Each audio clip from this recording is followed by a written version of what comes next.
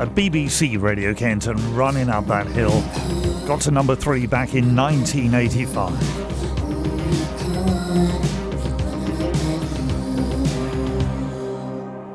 21 minutes to 6 now. Let's talk athletics, because the first official competitive meeting in the country since lockdown will take place tomorrow. The Bromley Twilight meeting will be held behind closed doors at the Norman Park track, with races ranging from 800 to 3,000 metres. Sam Crick is part of the team who are organising the event and joins us now. How are you, Sam?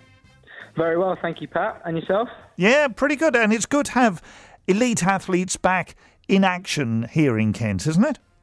It's very exciting. We've seen some examples of countries that have done it quite well recently. The Monaco Diamond League over in Monte Carlo was an incredible event last week, but it's really good to have it on home soil, and especially as close as we are in Kent. Yeah, absolutely. What's your role been in organising this event, Sam?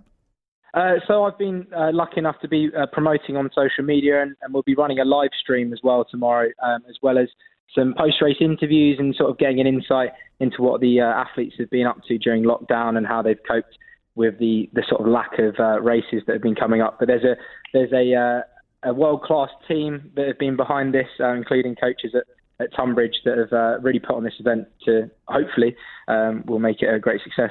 Yeah, and what's the reaction been on social media in the lead up to this? I think there's been a real buzz.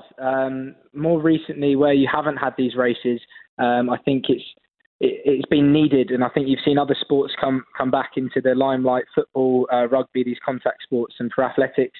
Often, we're sort of wondering why we can't have our races back, but it's really, really exciting to see the buzz around it, not just on social media, but between athletes across the country.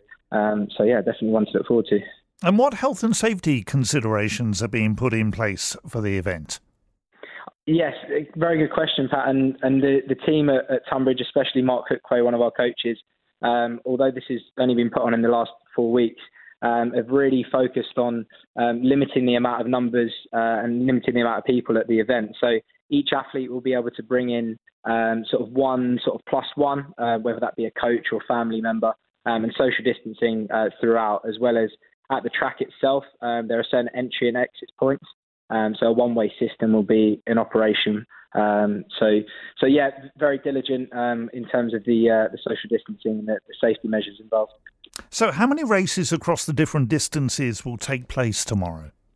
Well, I'm trying to do the maths in my head now. So over the 800 metres, we've got 4 men's races, each with 6 athletes. So you have, because of the England athletics rules, you have to have 6 athletes per race. So if we have a pacemaker in the race, which is someone who almost acts as a rabbit in front of everyone to pace them around the track, then you can have 5 athletes competing with 1 pacemaker.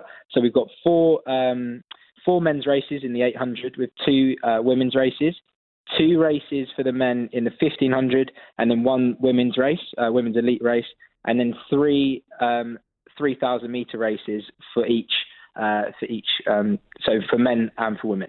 OK, hang on there if you will, Sam, because Tunbridge athlete Nicole Taylor is one of those taking to the track tomorrow night in the elite women's 3,000 metres. How are you feeling ahead of this meeting, Nicole?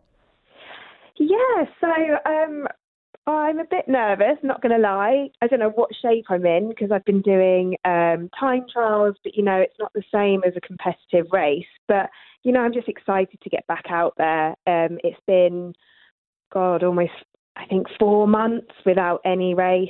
So, yeah, a bit apprehensive, but, I've got nothing to lose, just go for it. And I know the field is absolutely stacked. So, yeah, I'm just looking forward to it, really. And how has lockdown been for you? So you've managed, have you, to keep up your training? Yeah, I mean, my coach was so good at setting some interesting, fun sessions just to keep a good level of fitness. But, it was really tough going from training at Tunbridge 4 or 5 times a week to 0. And also when the restrictions were really tight where you were only allowed out once a day, that was quite hard. I think a lot of people really struggled with it. So, I'm really blessed to have had such a good coach that understood that and was able to push me in different ways. And how good is it to have race meets back with so much of the outdoor season sadly lost due to COVID?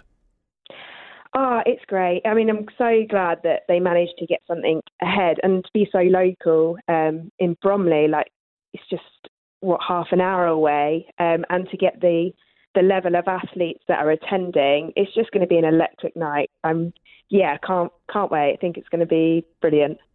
And finally, Sam, remind us, where can people watch tomorrow night? Yes, so although, as you mentioned, Pat, the event will be hosted behind closed doors, and we will have a live stream available on the Team Project Run Instagram account. So Team Project Run on Instagram, they'll have a live stream for each of the races. But yeah, it's going to be really exciting. We're going to have YouTube videos afterwards of all the action, including certain race videos, post-race interviews, and certain predictions from the fans that we do have in the crowd, but one which people can definitely get behind and hopefully can enjoy from the comfort of their living rooms.